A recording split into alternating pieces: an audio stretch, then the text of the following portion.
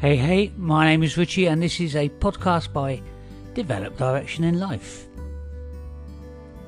You can't fix everything. When something or someone seems broken, the knee-jerk response is then to try to fix it. Sometimes though, what may appear broken may instead just be changing. Our lives in this world are ever changing, for each one of us and for the world which surrounds us.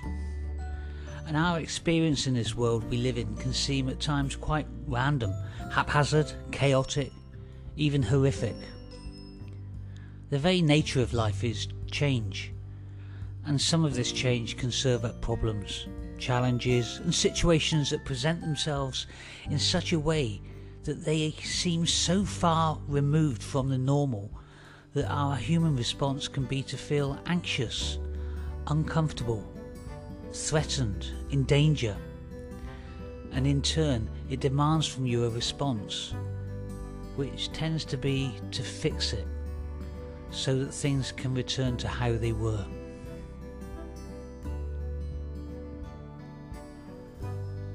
You can't control and protect yourself or anyone all of the time. And when bad things happen, human nature can lead us to seek someone or something to blame. That's human nature. Think about it as our way of trying to avoid our own vulnerabilities.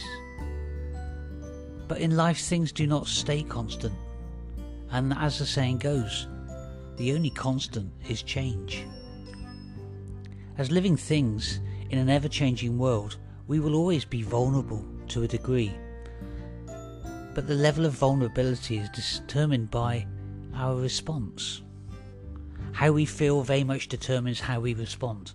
How we respond, in turn, then very much determines how we then feel after. Fixing things makes us feel comfortable, feel better. It makes us feel safe and secure again. But here's the thing. You can't fix everything. If someone has a bad day sometimes, there may just not be anything outwardly that can be done to fix it, for example. Sometimes you just can't change the way things are, but what you can do is change the fact that you wish they weren't that way. By accepting this, you can then begin to adapt and then respond in a way which allows more forward movement. Remember, acceptance isn't surrender. It's the first step to a more positive and effective response. So what can you do?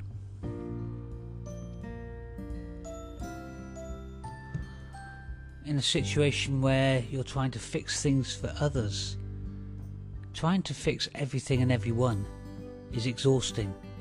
It can become a burden, carrying the emotional weight of others, which will become energy draining.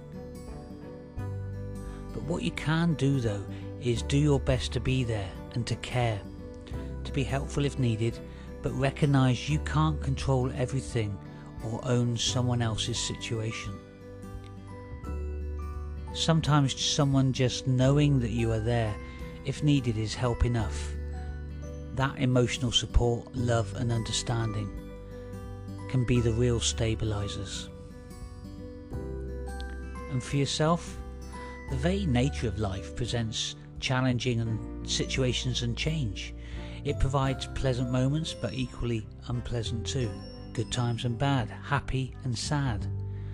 Your perception of that reality at that time, well, it then exposes you in terms of your emotional self, and that will then determine how you react, what your response is.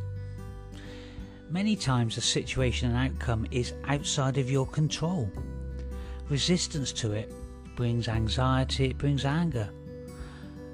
But accepting the situation as it is currently is then a point whereby you can actually think and bring more positive action, a considered response controlled by you, which then sees solution, improvement, opportunity.